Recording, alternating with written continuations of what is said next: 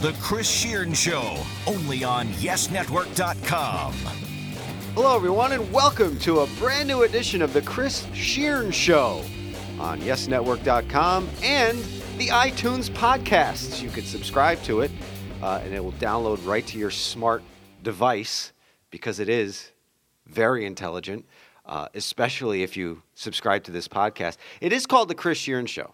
It is. But I have a little bit of a problem with that. Because a big part of this podcast is sitting to my right, your left on your radio dial. That would be Lou DiPietro. I just waved. You can't see me. At Lou DiPietro, yes, who is by far the best co-host you could have because he's here, he's an encyclopedia, he checks me when I'm wrong, and he does it live on the air, which I like. This is the Chris He Shearn cracks Show. the whip. This is the Chris Shearn Show in the same way the Michael K Show is the Michael K Show. I am your Don LaGreca. I am your Ed McMahon. I'm more like your Don LaGreca. Let's be honest. I am your Ed McMahon, your Andy Richter, your I am Ed McMahon and Andy Richter for sure, and yes, and Stuttering John. it just has my name on it, but let's be honest, it's your show. Anyway, you're prettier. Anyway, go stop. Let me. I wrote a blog for ChrisShearn.com, and if you haven't checked out my blogs on my website, you should. Maybe the punctuation isn't all right, which my wife pointed out to me the last time I did this, especially this one. I said, "Is all the punctuation correct?" She goes, "No, you have issues." English and business major, so yeah, I should probably run those by her beforehand, but I didn't. But anyway, you're not going to see them because I'm going to read this to you. It's about Phil Jackson and about his what I believe, at this point are nonsensical tweets. Anyway, here it is. And if you haven't seen it on Facebook or on my site, this is it. The title of it is 2 out of 3 ain't bad. Of course, meatloaf. Don't be sad. I love the loaf. But 10 out of 56 is.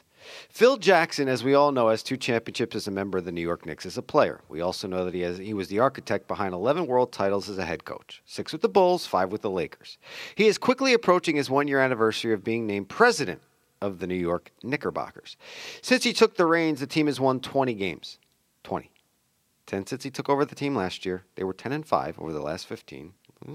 Showing a little sign of, well, I guess we better play now, or Phil's going to get rid of us. And then 10 over the first 56 this year. Do you think Jackson gets a performance review? Is he due for one on his anniversary like the rest of us are every year? Highly doubtful. Could you imagine if we produced at the same alarmingly low rate as his team has produced, how bad it would be when we walked out of our collective bosses' offices? Well, I guess we haven't won 13 championships, so we have nothing to fall back on but our work. Jackson was given the keys to one of the cornerstone franchises in the association. So far, he has driven it at a high speed into the base of a basketball stanchion. The team that he helped to 2 titles as a player, the team that helped make Madison Square Garden the quote-unquote mecca of basketball, where the basketball gods could hold court on a nightly basis and revel in the Laurentian abyss worth of talent that it produced. There was a 14-year run of making the playoffs with 2 losses in the finals, but that has been followed up by the last 14 years of folly. They have made just 4 playoff appearances, getting out of the first round just once when they lost to the Pacers in the Eastern semifinals in the 2012-13 season.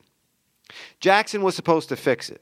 He has cleared cap space. He appears to be moving the team in the right direction in that aspect, but if he can't attract big-name free agents, where exactly is this team headed? It can't get any worse than this season, can it? They just have 10 wins. 56 games played, 10 wins.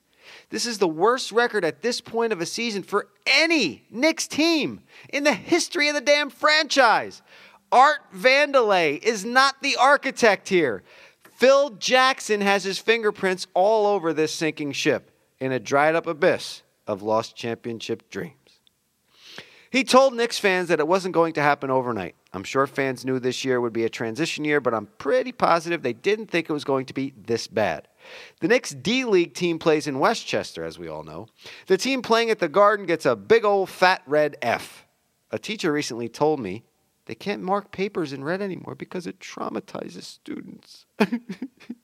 Since the Knicks have been traumatizing their fans, guess what? They get that big, huge, fat red F. What brought on this vitriol, you ask? First and foremost, and Nets fans probably don't want to hear this, but I'm a Knicks fan. I can't get it out of my system. I grew up a Knicks fan. I'm not going to all of a sudden just switch fan bases. I do pull for the Nets because of where I work, but I am a Knicks fan. If you listen to this podcast, you knew that. Secondly, that hateful email that their owner sent one of us fans. Last but certainly not least, the team president taking to social media to call out a team that he put together and dismantled. Here are the tweets in question in case you live under a rock. Number 1. Each NBA game is an opportunity for players to show their, quote-unquote, best nature and please the basketball gods and those who know what it, in quotation marks, takes. Number 2. Today's game versus the Cavs gave basketball gods, BB gods, heartburn, and those that know what, quote-unquote, it takes / means, SMH, which all you millennials know is shaking my head. Okay, a couple of things right off the bat. First tweet. If the basketball gods are at Madison Square Garden to watch a basketball game nowadays, they must love torture or they need a good laugh. They have picked up stakes and they have moved on. Believe that. They were probably embarrassed to reside at the Mecca any longer. I'm sure they would choose waterboarding over enduring a Trent Tucker rule smidgen of a Knicks game. Kids, that's 0.3 seconds. The Garden is still an arena to see opposing teams and opposing superstars. Second tweet. Your attention shouldn't be directed at the basketball god's heartburn, Phil. The only heartburn you should be paying attention to and trying to fix is the collective reflux of your fan base. The people who still, capital letters, still fill the Garden with the hopes of this turning around sometime in this century. Maybe those basketball gods are evening out the scale of your career, bringing that legacy of yours back to an earthly plane. I hope, too, that while you were doing the old SMH thing, like the millennials, you were looking in a mirror. Because, let's face it, this is his team. This is his team now. It is. And I read that on Tuesday. Tuesday you posted that? Yes. Tuesday? I read that. And we're a day late, by the way, this week as usual, only because... And $1 short. Only because Chris was taping Nets Magazine yesterday. So Chris was in the midst of the Nets hoopla over their last couple games and the All-Star break. And I will say this. I absolutely 100% agree with that sentiment about everything you wrote, but I will say it with this caveat. If the Knicks are 10-46 at this time next year, I'm sitting shotgun on that train. As it is now, I'm going to wait for the next one. Yeah. For the one reason that this isn't any other...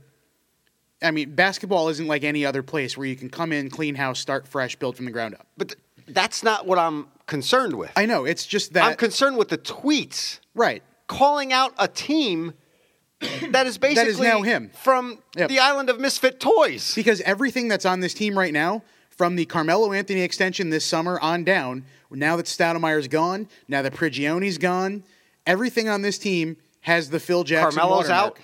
Well, Carmelo's out, yeah, but I mean, he's the one that signed him to the mega deal. Right. Everything on this team has his watermark. The thing about it is, I'm going to give it a little bit of a pass, only because, and we'll delve a little bit more into this in a little bit when we go into our interview that I did yesterday with Michael Scotto, our guest. They ain't got nothing. In a millennial way to put it, they ain't got nothing. Langston Hughes? Nice story. Nothing. Tim Anthony. Clay Anthony Early. Ugh. Tim Hardaway Jr.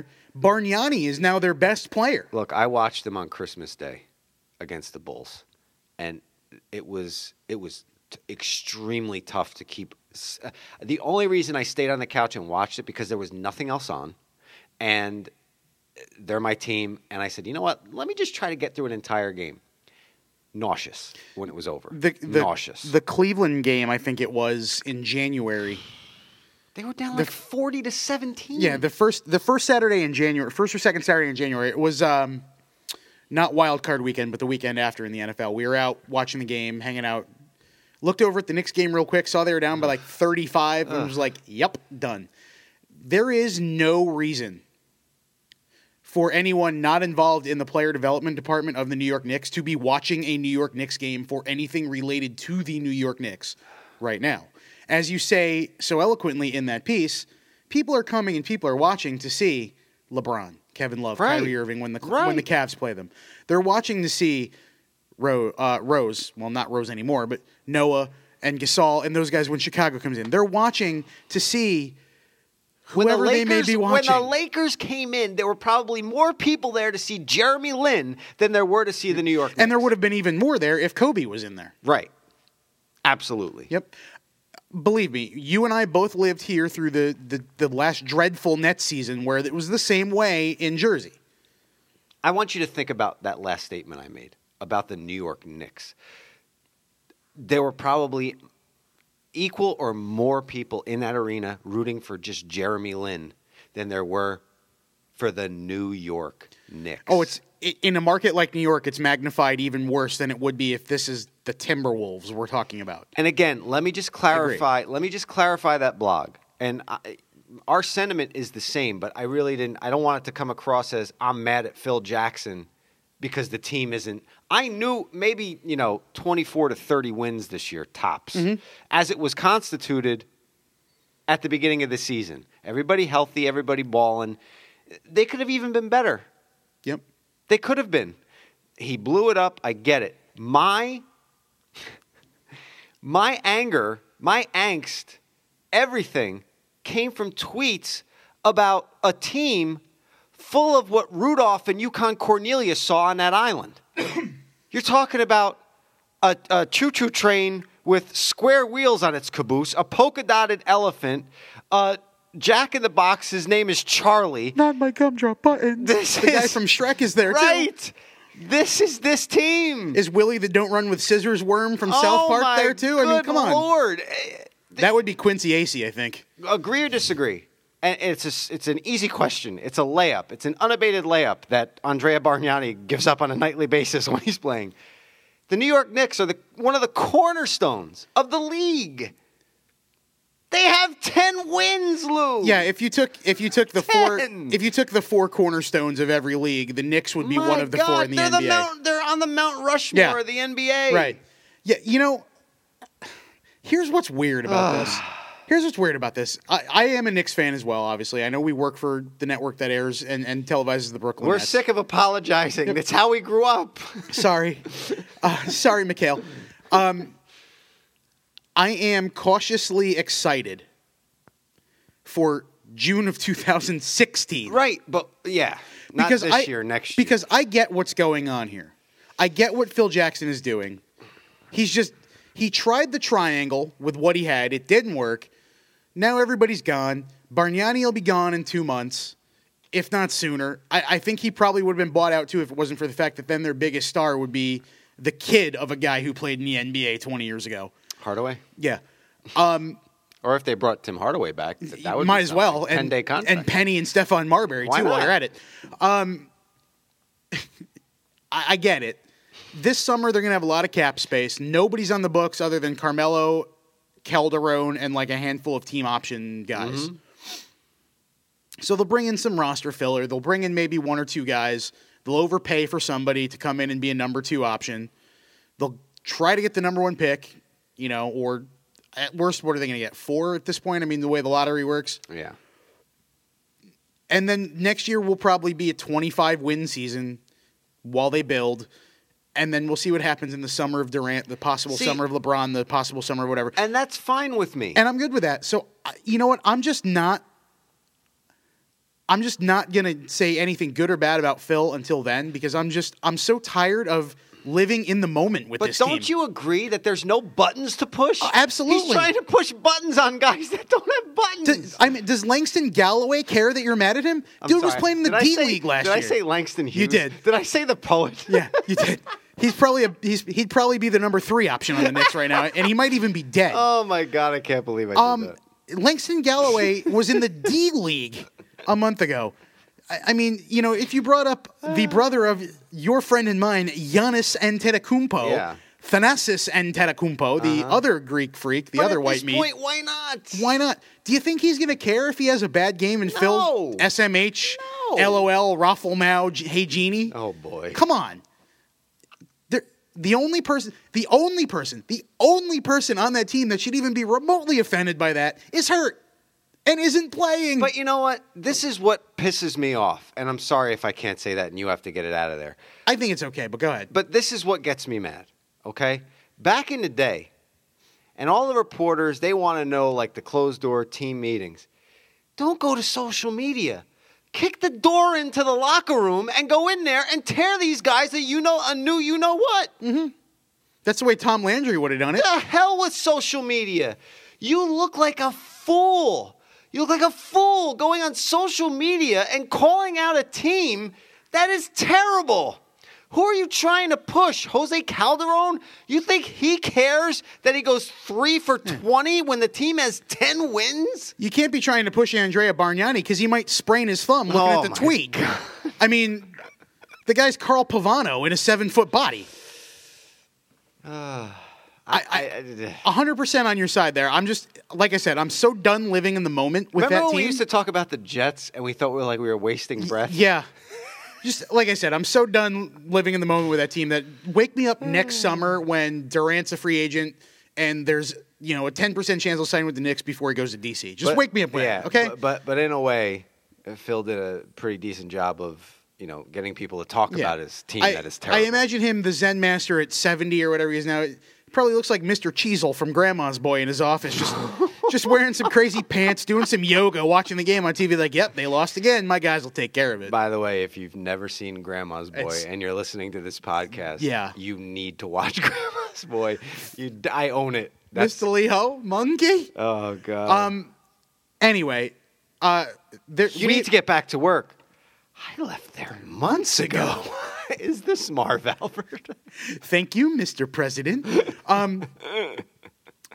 Our guest this week, Michael Scotto. I talked to him yesterday while you were at Barclays Center. Mm-hmm. It's going to be 30 minutes of me talking to someone. So if that's not your bag, listen for a few minutes and then skip forward. We're going to get to that in a second. No, sorry, I don't mean to say that about Mike. It's very, very good conversation. He's a very knowledgeable guy in the New York basketball scene, and we talk mostly about the Nets.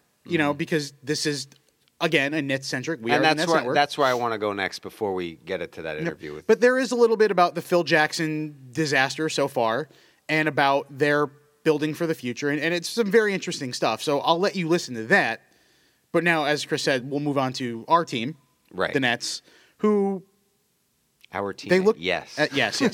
Who look like a perfectly cromulent National Basketball Association franchise last week. I'm going to go really corny on you here. But do you remember that song "Opposites Attract" by Paula Abdul? Oh yeah, MC Scat Cat. Yes, I can still do the rap when it comes on the radio. So can I. And we should do it here. You want to do it like line for line next week? Okay, I got to get ready. All right, we'll do that for you next week. Okay, something to look forward to. We'll start the podcast with the MC Scat Cat rap. Nothing in common but discourse. I'm like a minus, she's like a plus. Hey, go ahead. Stop. You have to tease him with something, Lou. But that is what this team embodies. 2 steps forward, 1 step back. They cannot get... They've had 2 3-game winning streaks. They haven't had a 4 all season long. 2 3-game. They had a 2-game out of the All-Star break. Then they faced the Pelicans team. Didn't have the Brow. Didn't have Drew Holiday. Didn't have Ryan Anderson. And they go to New Orleans with some momentum. I can't name anyone else on that team other than those 3 guys. Norris Cole, they got from the Heat in the trade. Right. And they couldn't stop. Ready for this? Quincy Pondexter. They couldn't stop Quincy Pondexter. Didn't he go to Rutgers? Is he from Rutgers? Washington. Washington? Okay. Maybe I'm thinking of somebody else. He had a career night. 25 points. I was thinking of Cappy Pondexter. Yeah. Sorry. That's okay. I thought the same thing, actually. That's why I looked them up. 25 points? Well, Markel Brown had 24 points, and this is something we get into later, too. Markel Brown had 24 points and 11 boards against the Nuggets, which might have doubled his season total in both categories. Where'd that come from? Here's my thing with the Nets right now. Corey Jefferson came into the game, that Nuggets game, the last 2.5 minutes of the second quarter. Yep, right before the half. 5 points. I think he had 4 boards, 2 steals. He was a dynamo. And a block. He was a dynamo, no doubt about it. In a little over 2 minutes, I think. He didn't see the floor again until late in the fourth quarter. Yeah, and he hasn't even seen the floor since. He didn't play the other night. I don't get that. I mean, matchups, going small, whatever. They were going to get Thomas Robinson before the Sixers swooped in and picked him up off waivers. Whoops. I see what they're trying to do, trying to get younger, trying to get more athletic, which is what the rest of the league is doing, and which is why the rest of the league is successful right now, and the Nets aren't. You know, when you have Kevin Garnett on the floor, he can't run the floor. He can't. That's why he's back with Minnesota. And they had him back to a hero's welcome. He's very happy to be there. In Minnesota. That press conference is great. Well, he should be. Yeah. Now he could ride off into the sunset like Roy Rogers. Yep. And I wouldn't be surprised if they sign him for one more year, since they know they're probably not going to be that great next year either. And let him be an I set you up for coach. a diehard line there, by the way. You did, and I totally did not knock that out of the park. Yippee-ki-yay. No, not that. No, I know. Well, this time Roy Rogers doesn't ride off into the sunset with whatever, and he says it was who was the guy? Gene.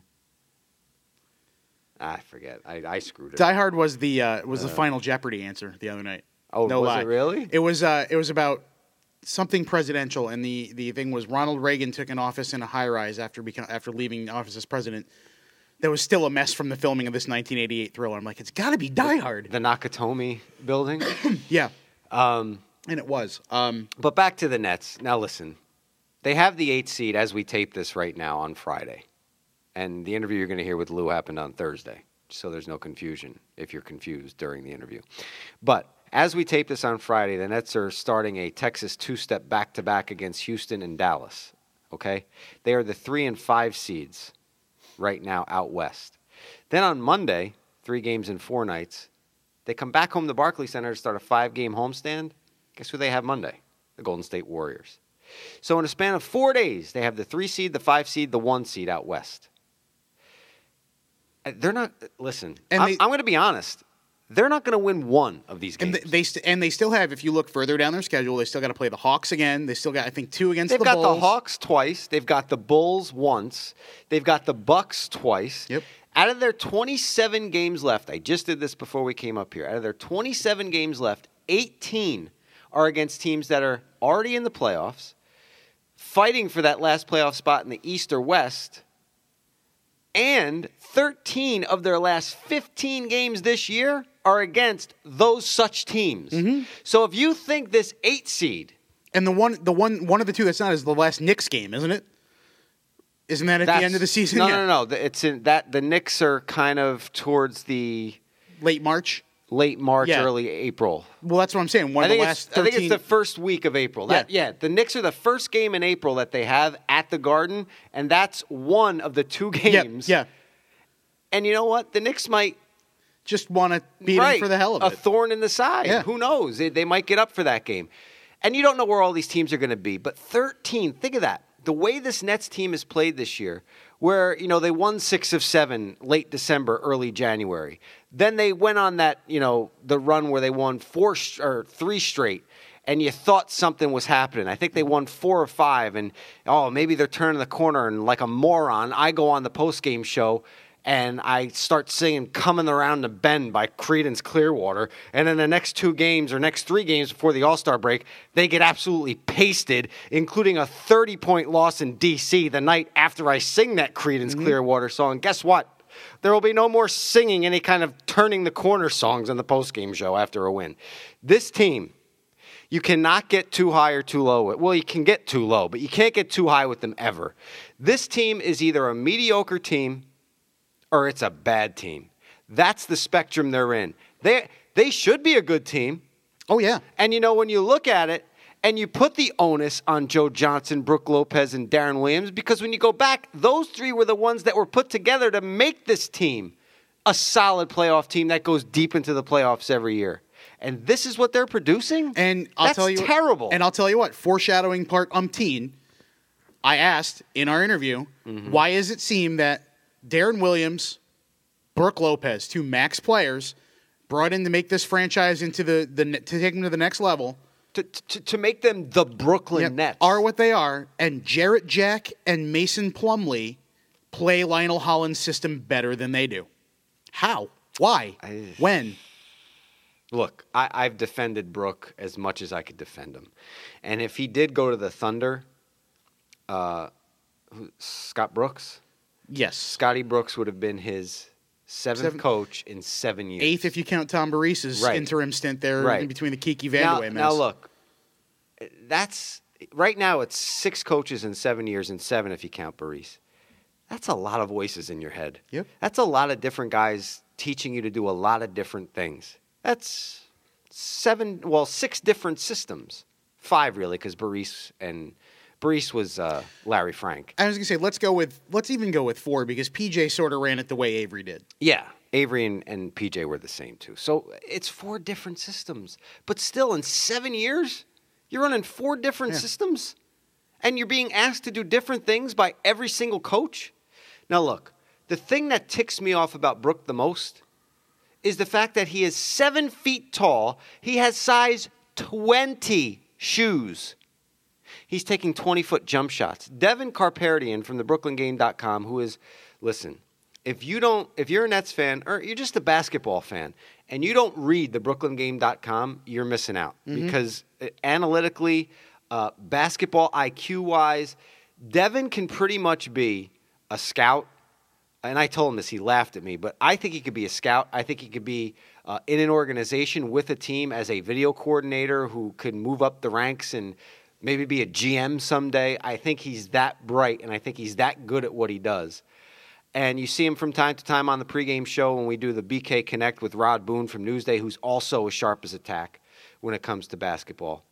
But Devin sent me a graphic about Brooks shooting. This season, and this is going back a week, I guess, from the foul line and in, if you imagine a halo in the paint, he's shooting 56%. From that halo and out, he's shooting 38%. So I ask you, and if you count his threes, it goes down to 35%. I think he's taken 4 threes this year. Maybe the shot clock was winding down. I don't know. It's possible. And he's made 1. He was accidentally behind the line. Why doesn't he rebound? Because he's not in the paint. Because he's trying to be Dirk Nowitzki. I remember this series of tweets coming from Devin, too, where it's like, ball movement, 3 straight positions. Brook Lopez checks in, 20-foot jumper with 20 left on the shot clock. Why? Why? He retards the offense. He does. He takes the offense, he takes the flow that Lionel wants and needs, and he, as the Nets collectively have taken that step back all year, Lopez, when he's out there, now look, he'll give you 26 or 24 or 22, and he came out of the All-Star break guns blazing. Mm-hmm. Mason Plumlee starts, but Brook Lopez is playing more minutes. And Plumlee only played 14 minutes the other night. Right. And he'll give you those nights, but he's inconsistent. And the thing he doesn't still adjust to is that when he doesn't have that 20-footer, he keeps taking it. Instead of reestablishing his game down low and getting on the block and being there for rebounding and helping the team in other ways, as Jarrett Jack does, if he doesn't have that mid-range jumper, he's facilitating. Brook doesn't do that. Right. Brook just gets the ball and shoots. Because he's a 7-footer. He doesn't know how to facilitate. It's very possible. I don't want him to facilitate. I want him to get on the block. Do something, yeah. If you don't have your 20-footer, go take a 10-footer. Yeah. Go take an 8-footer, a 5-footer. You're 7 feet tall. It's amazing how inconsistent he can be. And, I remember having this discussion back in the day when the Nets had just before the move to Brooklyn and everything, and Chris Humphries looked like Superman out there every night. That was a beast. And it was like, is this because he's the best player on a bad team, or is it because he's trying to do everything himself? And when they moved to Brooklyn, he became a non-entity once all the stars came in. Mm-hmm. And it was proof that he's doing it because he has to. But he's a good role player with the Wizards. Maybe Brooks still feels that way. I mean, you never know. I don't know. But there's no reason for him to be like, look, this is the way I put it up there with Eric Roldan, and after I'm done, you could throw to the one of our other producers here at Yes. We were sitting in my office, and I drew a key, and I drew the court, and I said, okay, you have Brook out here, and I drew the shot clock, and I had 20 seconds on the shot clock, and I had the spacing on the floor. Now, I had Brook at his elbow extended jumper, what he usually takes from 20 foot out right inside the three-point line. I had Allen Anderson in the corner by himself, wide open for a 3.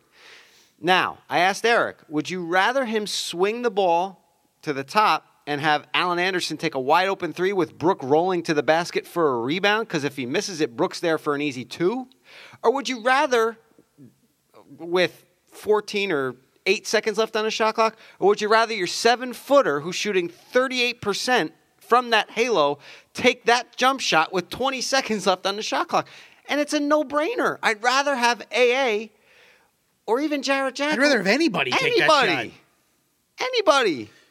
Kevin Garnett could hit a wide-open three-pointer in the corner, I'm sure. And when 9 times out of 10, when Lopez is taking that 20-footer, boys and girls, believe me, I watch a lot of Nets basketball. There's no one underneath. Nope. No one. Because they're playing, especially now that Garnett's been gone, the last couple games will they get Thaddeus Young rolling. They're playing with Joe Johnson at the 4. It's a lot like last year when KG was playing the 5 and Pierce was playing the 4. Because Brooke was hurt, right. Yeah.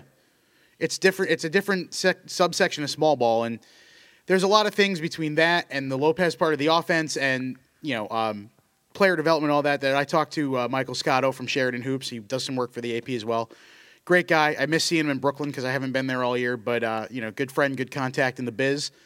I did 30 or so minutes with him yesterday about all that Nets issues, a little bit about the Knicks, and a nice question at the end that I think you'll enjoy. So I'm going to throw to that now like we're on the radio and go. All right, everyone. I'm here with Michael Scotto, a columnist for Sheridan Hoops and the Associated Press, covers the Knicks and Nets in depth here from the New York City area, and he's a Brooklyn boy, so he reps his Nets even when he doesn't want to sometimes. Mike, thanks for joining us on the Shearn Show today. My pleasure, Lou. How are you? I'm doing well, and so are the Nets right now. To get right into it, 23-32. They've won 2 out of 3 since the break. Dropped a tough one to the Pelicans Wednesday night. It's Thursday afternoon here as we speak. But as of Thursday afternoon, they are in a virtual tie, but they are the 8th seed. Just ahead of Charlotte on tiebreakers. This is a playoff team at this moment in time. How amazing, and yet how does that speak to how tough the East is up top and not so tough on the bottom for the Nets right now?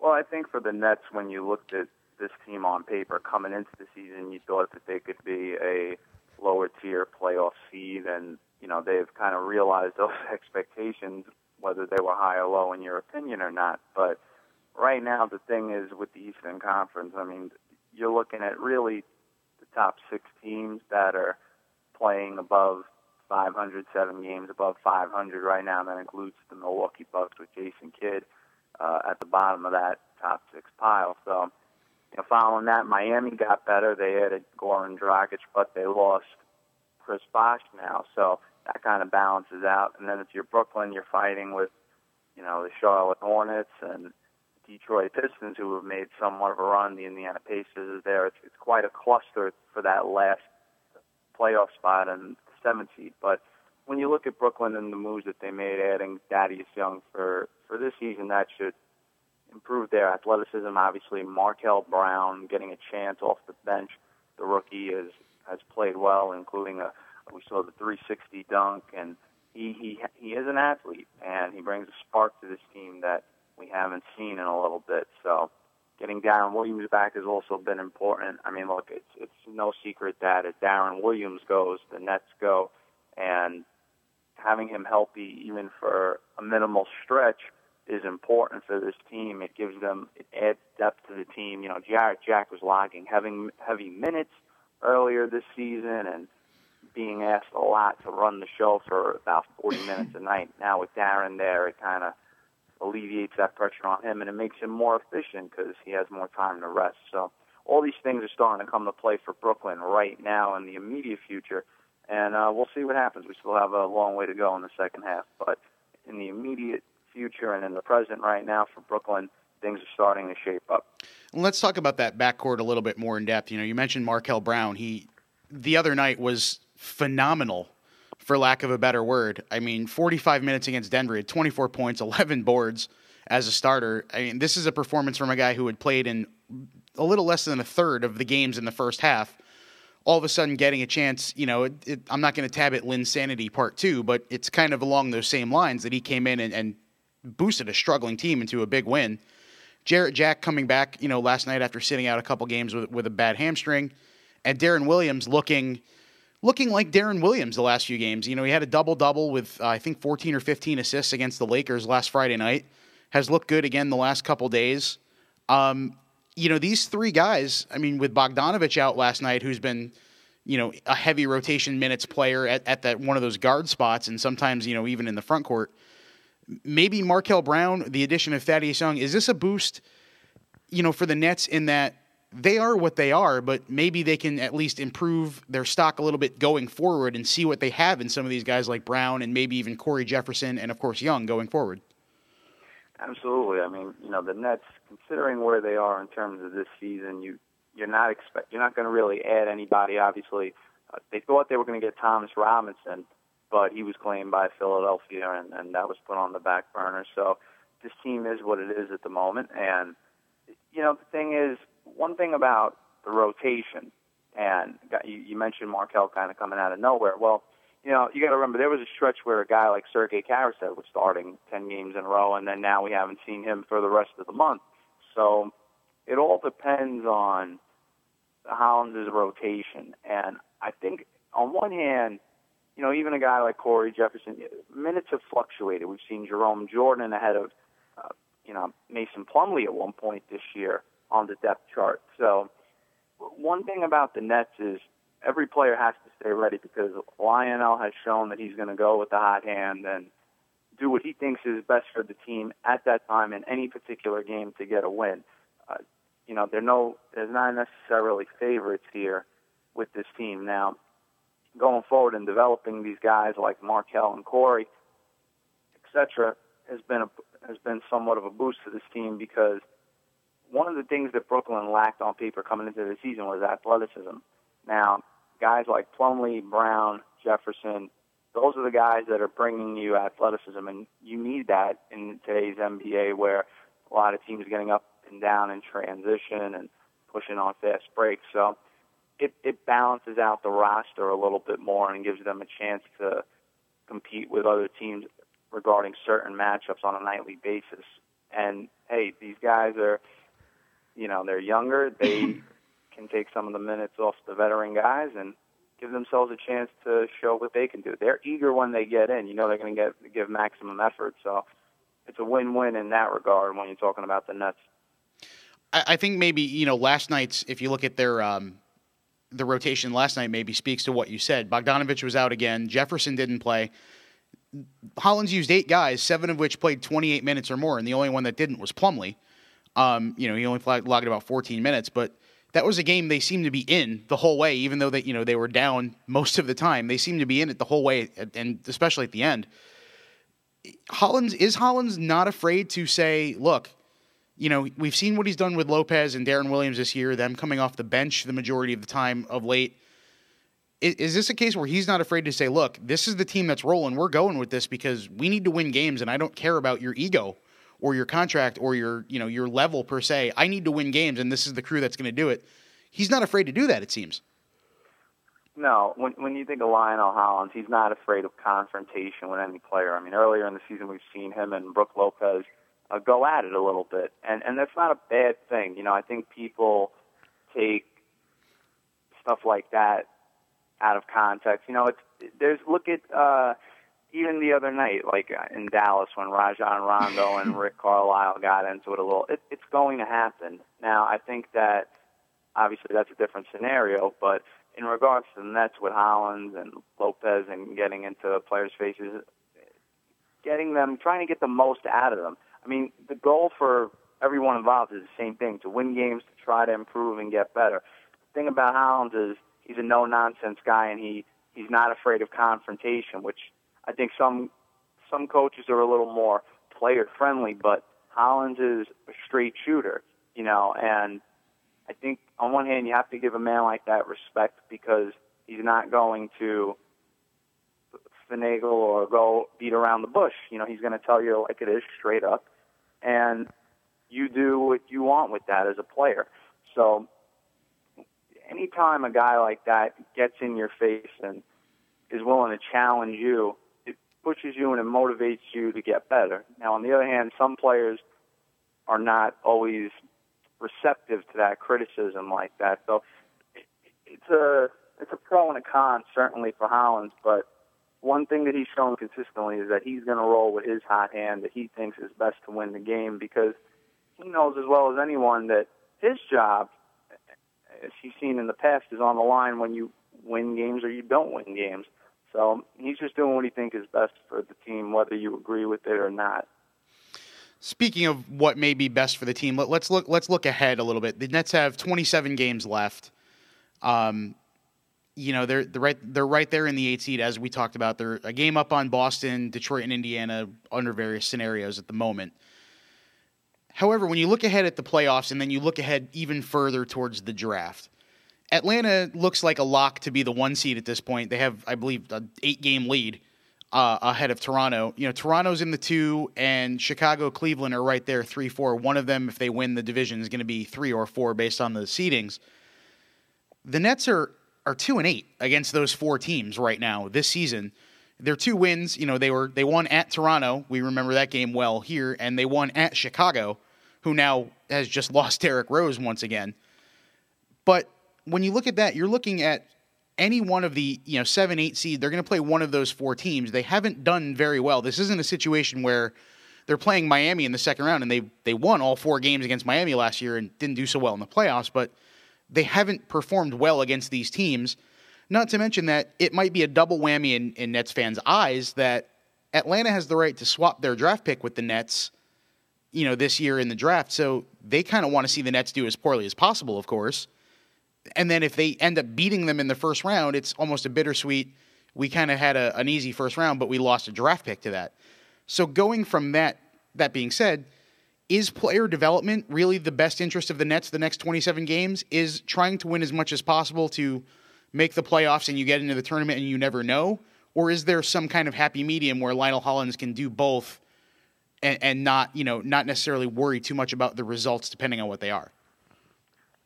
I think if you're the Nets, you want to have a happy medium of both, because when you look at this team going forward, you mentioned about the draft pick being swapped with Atlanta going this year.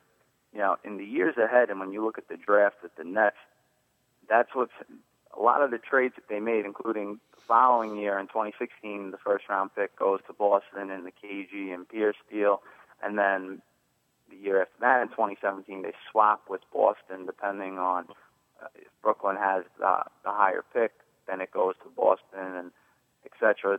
Then 2018, the first-round pick goes outright to Boston. So in terms of when you're asking me about developing talent now, I think you have to develop talent now, because unless the Nets are able to trade for a draft pick going forward, they're limited as far as what they can get with the lesser of the 2 draft picks, what they trade to Atlanta, Boston. So, you want to always develop your younger guys as best you can in certain spots, and I think that they need that.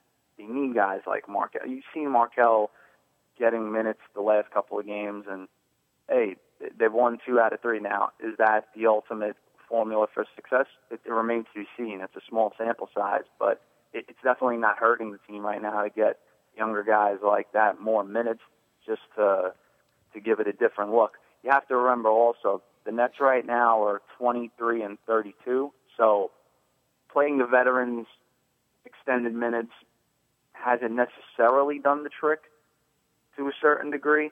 You want to get some guys a little bit more of a look, including Markel, maybe Corey, guys like that. But at the same time, you also have to remember, too, Lopez wasn't around for a little bit. Darren had his injuries. All that stuff plays a role. I think what you're trying to do is just stir the pot a little bit with everyone and get everyone on the same page as a cohesive unit. That's been one of the toughest things the Nets have had to do this year, whether it's with injuries, inconsistent play, scheduling a lot of games on this road trip, back-to-backs. When they had Kevin Garnett in the fold, he had to sit and rest. It was hard to develop a consistent rotation. I think they're still looking for that to a certain extent. I think once they do that, it'll help players have a defined role, and you'll have more consistency going forward, and that always is an important piece to winning in this league. Going further with those draft picks too, Mike, it's, they're second rounders the next few years. A few of them are compromised based on certain possibilities as well. So, they may have no potential draft picks or 1 or 2 in the next 4 years. Is it possible or likely, or, the scenario comes in a couple years when Darren Williams is coming to the end of his deal. Next year when Joe Johnson and maybe Brooke Lopez are coming to the end of their deals if Lopez opts in, that if the Nets are 23-32 at the trade deadline again in 2016, 17, 18, that this now becomes a sell-off mode where we're just trying to gain assets for these guys because we're not going anywhere. And is it possible that, we've seen, at least for the next few years, the high point of what the Brooklyn Nets can and would be last year and the year before, and now we're going to enter, a phase where this is going to be a slightly sub 500 to maybe 500 team tops for the next few years? Well, I think in the scenario that you outlined, if this team come next year is around the same record, yeah, I think you could see a fire sale because those guys are all getting older. I mean, Brooke is still relatively young, but I don't think that the Nets would look to keep Darren and Joe for the price tag that they're at now, obviously. And, you have to look towards the future, and you do need to recover assets because you gave up a lot of assets to get those guys originally. So if you have a sale at the deadline come next year, you can hope to recuperate some of those back, but you're never going to get what you initially gave for those guys at the peak of their value. Their value has gone down a little bit, and that includes all three. So you'd be getting some back, but not as much as you would like. Now, at the same time, when you look at second-round picks, the Nets bought second-round picks when they got guys like Corey Jefferson. So, you can get a guy, buy a pick towards the middle of the latter round of the second round. And you can pay for those. You can even pay for, some teams are trying to preserve cap space at the end of the first round, but those are extremely expensive. Some of those are in the $3-4 million range. When you're doing it in the second round, it's a lot cheaper. So there's still ways for the Nets to get into the draft. They consistently scout every year with that in mind, thinking of getting into the draft. I've talked with guys in management and whatnot, and they're all going to games. They're all scouting. It's not like they're thinking that the draft is not important. It's just that at this point, the draft picks are limited. And as you mentioned, down the road, if this stays the way it is in this current situation, then, yeah, I think the thinking is going to switch to getting younger guys and pieces. And you also have to remember the big elephant in the room here in regards to trades and, trying to trim payroll is what's going to happen with ownership. So is ownership going to sell? If ownership sells, you want to have the payroll at a lower rate because then you could sell it for a higher margin, things like that. All this stuff comes into play. So, and then, who knows what management, new ownership comes in, new ownership could look to clean house regarding management. So all these factors come into play. One last point we'll make about the Nets before we move on to the other side of town, and it has to deal with that a little bit. Looking on the surface, in any respect, except for maybe on an outside chance the fact that he's possibly under contract for next year, there seems to be no negative towards the Nets trade for Thaddeus Young, sending Kevin Garnett to Minnesota. That seems to be a clear win in the Nets' favor. But with everything else that happened at the deadline, with all the Brooke Lopez rumors and everything, and the deal possibly falling apart with OKC, is this a case where, Billy King now, after sacrificing a lot of assets to get these guys that are now in decline and haven't gotten the job done, and then after everything that happened at this trade deadline, is this a case where now, if new ownership comes in, he won the battle this year but has lost the war, and, he's not going to get a chance to rebuild again if new ownership comes in? I think if new ownership comes in, the chances of the current management staying around are slim. Just because generally a new management comes in, and unless the team is doing really well, they're looking to clean house. But at the same time, usually you don't get a team up for sale when they're doing well. So by that logic, I wouldn't expect him in particular, or members of the management staff to be around after there's a sale of the team, if there ever becomes one in the near future, because new ownerships look to make their own stamp on an organization. You have to keep in mind that they may not necessarily have the same viewpoint as a guy like Billy. And, when you look at the Nets, when you look at Billy King's tenure with the Nets, I think what he tried to do was go for it all when they got Pierce and Garnett. And, that was the height of, when you asked me a little bit about, is this the best we've seen of the Nets and we could be in for a little bit of a lull period, I think the height of, notoriety around the Nets, expectations, and talent on the roster was here when they had Lopez, Garnett, Pierce, Johnson, Williams. You had guys like Sean Livingston off the bench. That was a team that, they were on the cover of Sports Illustrated. You thought of that team as a contender with a decent chance to make a run in the Eastern Conference, and it never materialized. And I think when you put all your assets into going for it all for that, really what was a one-year window, two at the absolute most, which never even materialized when Pierce left,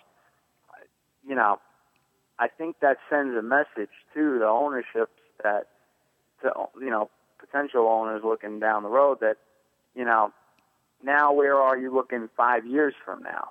You gave up a lot of assets. You're going to have to sell low, possibly on the top 3 stars that you originally acquired early in the rebuilding process. So things like that come into play. I think Billy's, at that point, he'd probably be gone. With that said, let's move on to a team that has new management. At least just celebrated its first birthday. The Knicks, with Phil Jackson now just over a year at the helm. They're 10-46. I mean, this is a team that's won 20 games in Phil Jackson's tenure as president. 10 last year and 10 of the first 56 this year. And it's going nowhere fast. In what you've seen around the state of the Knicks, what is the state of the Knicks? Well, the state of the Knicks is Carmelo and not much else around them. And even at that, Carmelo, the past few years, Carmelo's had shoulder trouble and now the knee. You don't even know really with Carmelo how reliable you can count on him for the next few years. And this is a concern, this injury where, he originally thought it wouldn't be as lengthy of a rehab, but we're talking 4 to 6 months before he even returns to the basketball court. That's a substantial amount of time for anyone at any point in their career. And I don't buy this notion that you just, you pick up a basketball and then you get right back to it like riding a bike. No. Look at guys like, now I'm not saying this is to the same extent, but look at guys like Derrick Rose, whose careers have been stunted by injuries. So the saving grace, if you're looking at the New York Knicks right now, is they have their first-round pick this year, and, they're giving themselves the best chance in the lottery at this point in time to get the number 1 pick, and that would be Jahlil Okafor. He's the guy that, when you talk to scouts, GMs, etc., this is the guy that most people feel like is a sure thing or the closest thing to that in this draft. And as a guy that's been compared to Duncan, his footwork in the post is incredible. He has an awareness, a court awareness when the ball comes. He sees a double team. He's a good passer. Again, his footwork allows him to be a good scorer in the post. He can overpower guys at that level. He's got an NBA body in terms of the size and weight. Jahlil Okafor is one of the best prospects most people have seen, executives in a long time. So, when you look at it from that perspective, that's the sell-off, looking for the future down the road. But then, in a similar regard to the Nets, in 2016, the first-round pick gets swapped with Denver and the Melo deal, and, you also then have to convey a pick to Toronto as well in the Bargnani deal. So, again, whether you think the future is better in New York or Brooklyn, it depends on your evaluation of where the team's current state is versus the future. The Knicks have more draft picks down the road than the Nets, but the Nets have a little bit better of a roster at this point,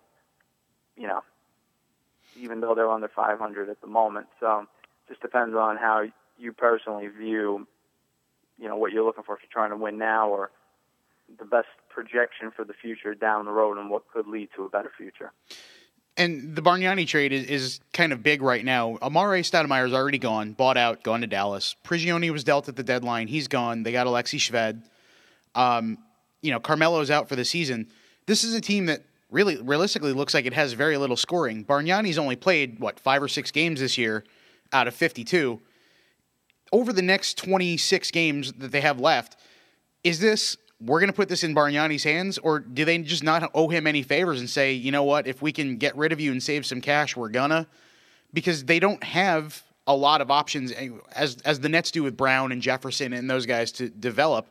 They seemingly don't necessarily have a lot of options outside of, Tim Hardaway still under contract. Cleanthony Early, is on his rookie deal, and they've got a few guys. Langston Galloway has looked good, but they don't realistically necessarily have a lot of, well, let's look at this guy and see him develop, because a lot of their contracts are expiring this summer. Yeah, it's not pretty.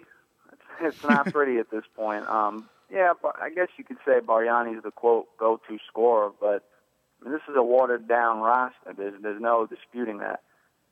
If you're the Knicks, I think you need to give a guy like Tim Hardaway Jr. more minutes. This guy coming off the bench behind Langston Galloway. Hardaway Jr. last year was, the flavor of the month and the year for a while, and it seems like stock within the organization is not what it was initially. You got guys who originally were on 10-day deals that played well, Lou Amundson and Lance Thomas, but they haven't played at the same level since. So if you're the Knicks and you're a fan of the Knicks, you should be developing guys like you mentioned, Cleanthony Early, Tim Hardaway Jr., Langston Galloway. You need to see if these guys are part of the future. The rest of these guys are contracts that are there as cap fillers, more or less. You're just trying to see what you have for the future. I think in regards to Bargnani being the go-to scorer, I think it says everything you need to know about where this Knicks team is right now. Bargnani's been an injury concern for a long time, and after being the first overall pick in the draft in his draft class, he hasn't lived up to expectations. So, on one hand, for Bargnani, I think if you're him, you need to take these last few games and take them as a gift and run with it, because he's looking for a contract next year too. Now, I don't think it'll be with the Knicks, but if there's another team that could be interested in his services, he's playing for a contract. So all these guys are on one-year deals. Looking ahead, they should have something to play for personally. Now, I don't think that necessarily equates to team success, because you're looking more for yourself in terms of getting a better contract. But if you're the Knicks, you want to see more of Cleanthony Early, Langston Galloway, Tim Hardaway Jr. to get them on the floor and get as much as you can to see where you can evaluate them and know if they're a core, maybe not a core piece, but a piece going forward as a bench guy. 2 more questions for you, Mike, before we let you go. And once again, we thank you for the time. This is Michael Scotto from Sheridan Hoops, also does some work for the Associated Press. One question is going to look forward about 3 months, and one's going to look forward about 15 to 16 months. The first one, 3 months from now, looking at the Eastern Conference as a whole, Atlanta's been dominant all year. Cleveland has come on of late. Chicago's been good, but now missing D. Rose. Washington's been hanging around. Toronto's been hanging around at the top of a pretty weak division. If I had to put, the proverbial gun to your head right now, which team is in the finals come June? Yeah, I would say the Cleveland Cavaliers, just because they've been on such a run of late where we're at this point in the season. I think that the acquisition of Timothy Mozgov has solidified the front line for them. And then, J.R. Smith and Shumpert have added depth to this team. They've gotten healthy. LeBron looks like LeBron James before he was hurt earlier in the season. Kyrie Irving has been an all-star this year. I think you're seeing Kevin Love start to fit in. The other night he had at least 8 3-pointers, if I recall correctly. He's starting to get the ball a little bit more. I think Kevin Love is one of the X factors for this team. You can get Kevin Love rolling. Sometimes this year, whether he's fitting in or fitting out, or LeBron's tweeting or whatnot, getting him is the X factor. I think similar to how Chris Bosh was in Miami when LeBron had the big 3 there. So this is not a knock on Atlanta. The thing that concerns me with Atlanta to a small extent is you live by the 3, you die by the 3. They could all shoot the ball, don't get me wrong, but if you go cold one night, it's a concern. Also, just in regards to Cleveland, there's always the belief that superstars and the talent will outplay, excellent teamwork with Atlanta. Atlanta's got very good players, but not a superstar. I think that's just where you give Cleveland the edge in that regard. As far as Chicago is concerned, you lose Rose. It's not like you haven't played without him before, but I think it hurts in terms of championship aspirations, although I love the front court of Gasol and Noah. Rarely in the NBA these days do you see two footers so skilled in the same front court. For me personally, it's a throwback to, the earlier 90s and when the Lakers had guys like Gasol, Bynum. It's a refreshing thing to see. A little bit of Duncan Robinson, maybe even from back in the day. What's that? Little maybe of Duncan and Robinson. Speaking of Tim Duncan, the early part of the Spurs dynasty. You can certainly say that as well. And, they maximized that to their advantage. So if you're the Bulls, that's what you have to do going forward. But, and Jimmy Butler, too, has had a career year for them. If there was ever a year that they were going to compete for it, this was the year until, obviously, the Rose injury. When you look at Toronto, I think they may take a step forward, maybe win another round as far as when they lost to Brooklyn. But I don't know really how much they're going to go as far as championship aspirations. I don't think they're there yet. So if you ask me as far as the East, I think it's Cleveland. And I'll give you the last question is based on that level of superstars you just mentioned in your previous answer. 15 months from now, it's, LeBron can opt out of his deal in Cleveland. It's the summer of Durant coming up. 15 months from now, a bunch of these free agents are coming out. The Knicks and Nets are where they are now.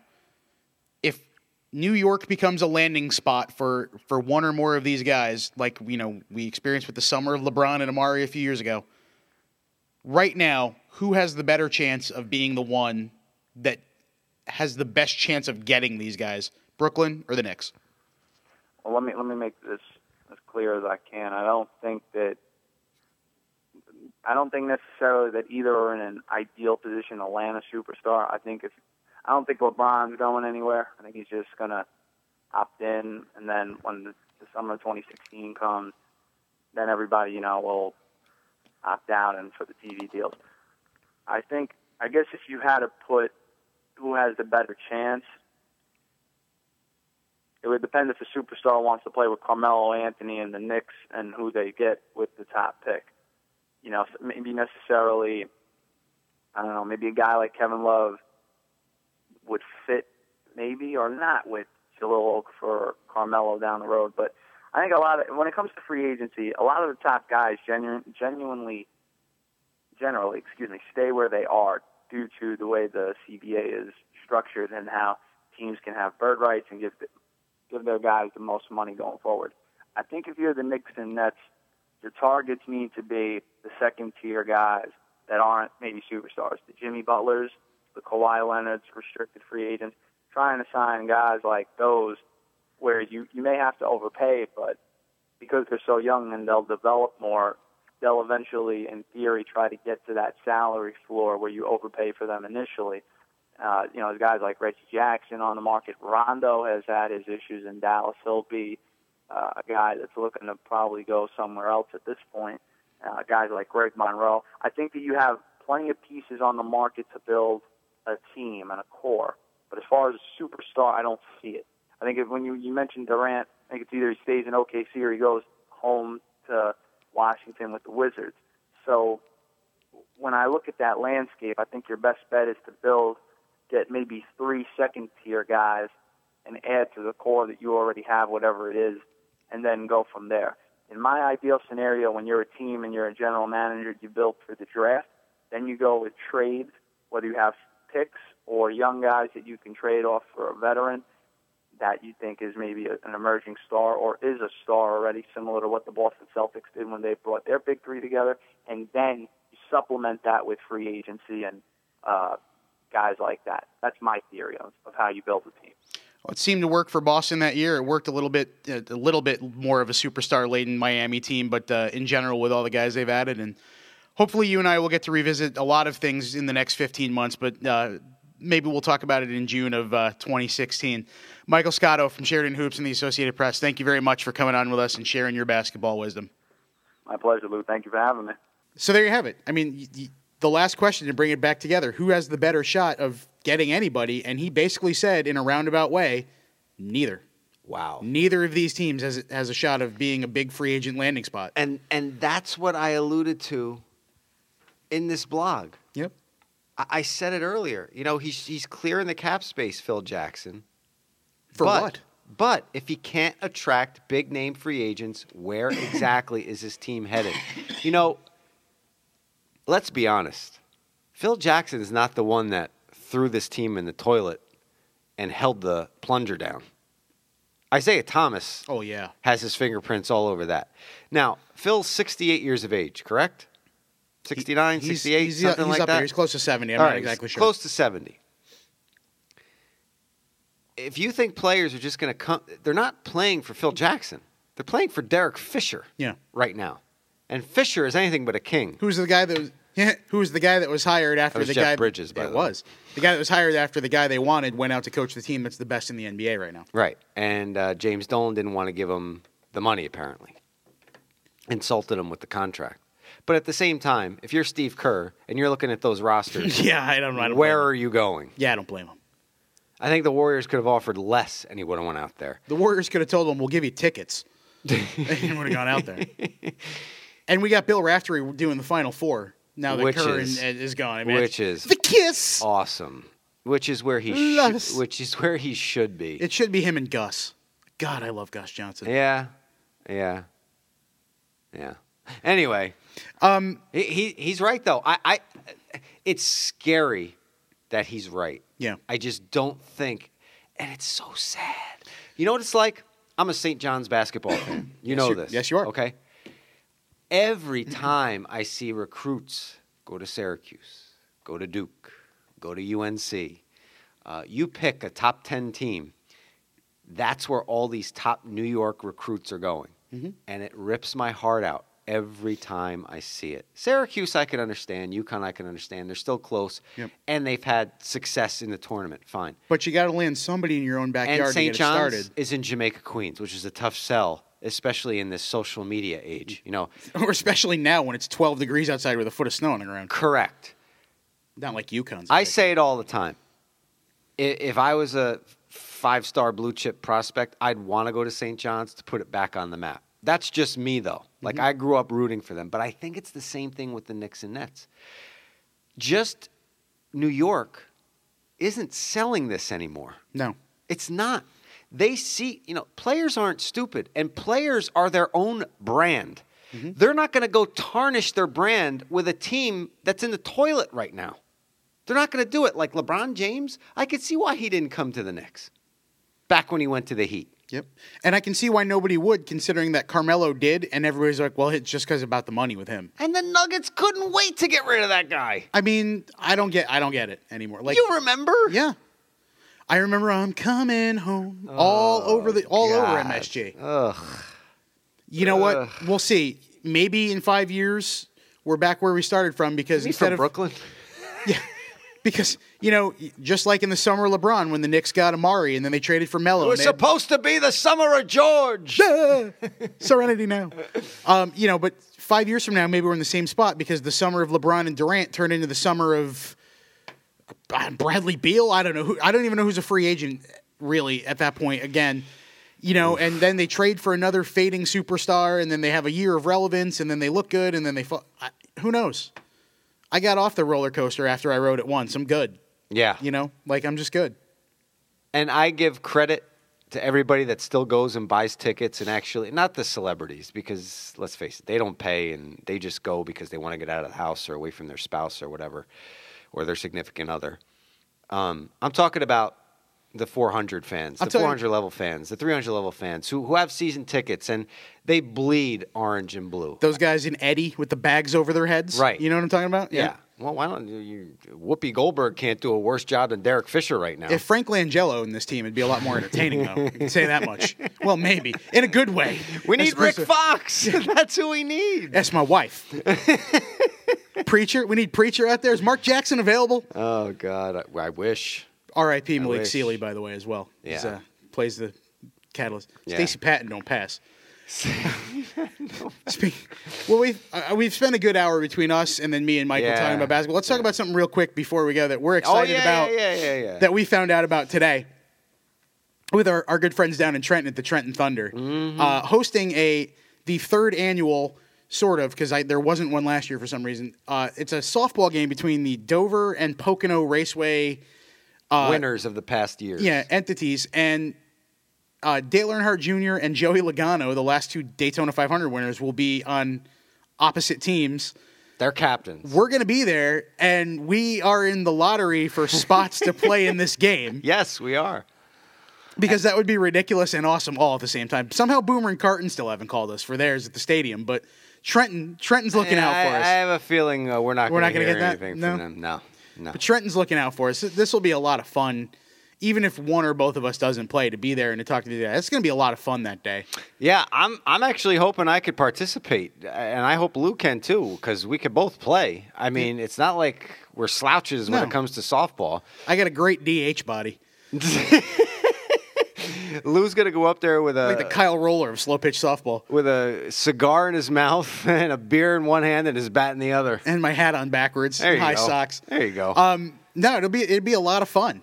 It's April 21st, by the way, if you're listening. Tuesday, April 21st, 4:00, and then the game's shortly afterwards, and then the Thunder play the New Hampshire Fisher Cats, who's Toronto's AA affiliate, that night. So it's a nice. So it's kind of a doubleheader, yeah. Little Tuesday afternoon doubleheader at Arm and Hammer. But it should be a lot of fun. As we find out more about our possible participation and what we'll be doing there, we'll talk more about it. Keep you up to speed, but it's less than 2 months away. And get your tickets now. Yeah, we're excited. Go to TrentonThunder.com. TrentonThunder.com, yep. And you can get your tickets. And, it's a little NASCAR, a little softball, a little baseball. I feel it's funny because when we used to do the Yes Men, Doug and I,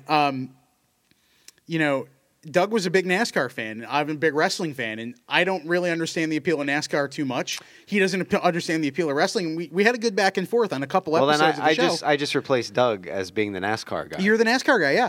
It's kind of full circle, freaky homie kind of thing. I've never talked about it on this podcast because I want people to listen. I mean, my parents live 10 minutes from Daytona International Speedway. Really? I mean, yeah, I won't say I grew up because it was later in life, but I mean I've lived around there and see. I'm a gym rat. My older brother, my younger brother, my father, they're all garage rats. My brother was a garage rat. My father was a garage rat. Yeah. Ding. But they, like my grandfathers before them, I was never interested in fixing cars, but I would watch the races and ask questions, and I got into it. I'll watch the big ones. I love the super speedways, the Talladegas, the Daytonas. The restrictor plates kind of came in after the Dale Earnhardt Sr. accident and kind of slowed the car. They used to go like 210. Now they go like 199. Yeah, because it makes a big difference. Yeah, and they got the Hans devices for the heads, and it's safer now. But still, let's face it. You go 199 miles an hour into the wall. Yeah, it's not looking good. Bad things are going to happen. But no, I'm still intrigued by it. A lot of people like George Carlin used to say, I don't watch NASCAR because it's the same 5 bleep bleep rednecks that win it every time. Who wants to watch, 42 guys drive 500 miles in a circle? But there's so much to it. The adjustments to the car in the pit, when to take a pit stop if there's no caution, drafting, teammates working together. It's as much mental and strategic as it is. You're in a car for 4 hours. Yeah, and I'm sure you're dehydrated and feel awful, and it's mentally taxing. Like pretty much a NASCAR race, like the Daytona 500 or Talladega, the Coca-Cola 400, whatever. You're in a car for the same amount of time by yourself as a Yankees-Red Sox game on ESPN. Dude, Alex Rodriguez ain't hitting a 14th inning home run though, at the end of the Daytona 500. No. Plus, there's accidents. It's fun. It's fun when you're there. I've never been to a race. I've been to one. It's fun when you're there. I used to enjoy actually going. There's a couple of smaller speed tracks in the Volusia County area near Daytona Speedway. There's Volusia. That's the name of the county. I know. I've vacationed in Daytona a couple times. There's one in New Smyrna, like outside of New Smyrna, which is this town south of Daytona, and there's one in Barberville, which is about 20 miles west of the city limits of Daytona Beach area. And it's short track, like old school, just crazy. It's like watching AA racing, and it's a lot of fun because those are the guys that are. I don't want to say NASCAR guys don't have passion because that's not even true. But no, these guys are fighting to get there. But if you watch a Yankees Red Sox game versus a Thunder Fisher Cats game, there's a bit of a difference in obviously talent level. Right. But there's a bit of a difference just in attitude and composure and the way things go. And sometimes you see hitters struggling to adjust to higher levels. Guys throw better pitches. Sometimes it's the opposite way around. That's the way those lower speed track, those low races. And at the New Smyrna one, I don't know if they still do it, but the last Saturday of every month or something, they used to do like a demolition derby, like go out there and race your own car kind of thing. It was crazy. I would never do it. That's something I want to do. I want to, at one point, if financially I can, I want to bring my brothers down to that fantasy camp, that Daytona fantasy camp where you could actually learn how to do it and you go for a couple laps in the car. It's scary when you're going around that track, man. The banking, the it's 30-degree banks. I mean, come on. Yeah, it's pretty scary. Unbelievable. It's like climbing up. It's like running on a hill sideways. I got to be honest. I'm not going to be a phony here. Like I was into it, late '90s, maybe through 2010. I watched Daytona 500 on Sunday. Like I see the numbers going across the screen. I'm like, who's that? Who's this? Who's this? Who's that? So I have some catching up to do. Scooter Vaughn in the number 7 Tide car. But I know who 88 is. 88s. And I know who Smoke is, so I'm good. Who's that? Tony Stewart. Really? They call him Smoke? That's one of his nicknames from back in the day. Yeah. Right. Okay. Sure. That's good. I think that brings to a wrap this edition of the Chris Shearn Show. Next week we'll be on. The week after we'll be off because we'll be in Tampa for spring training. So that'll be fun. You'll have a mid-season post-sweeps hiatus. We don't have to do that. No, I'll be in Tampa. Yeah, but you can call me.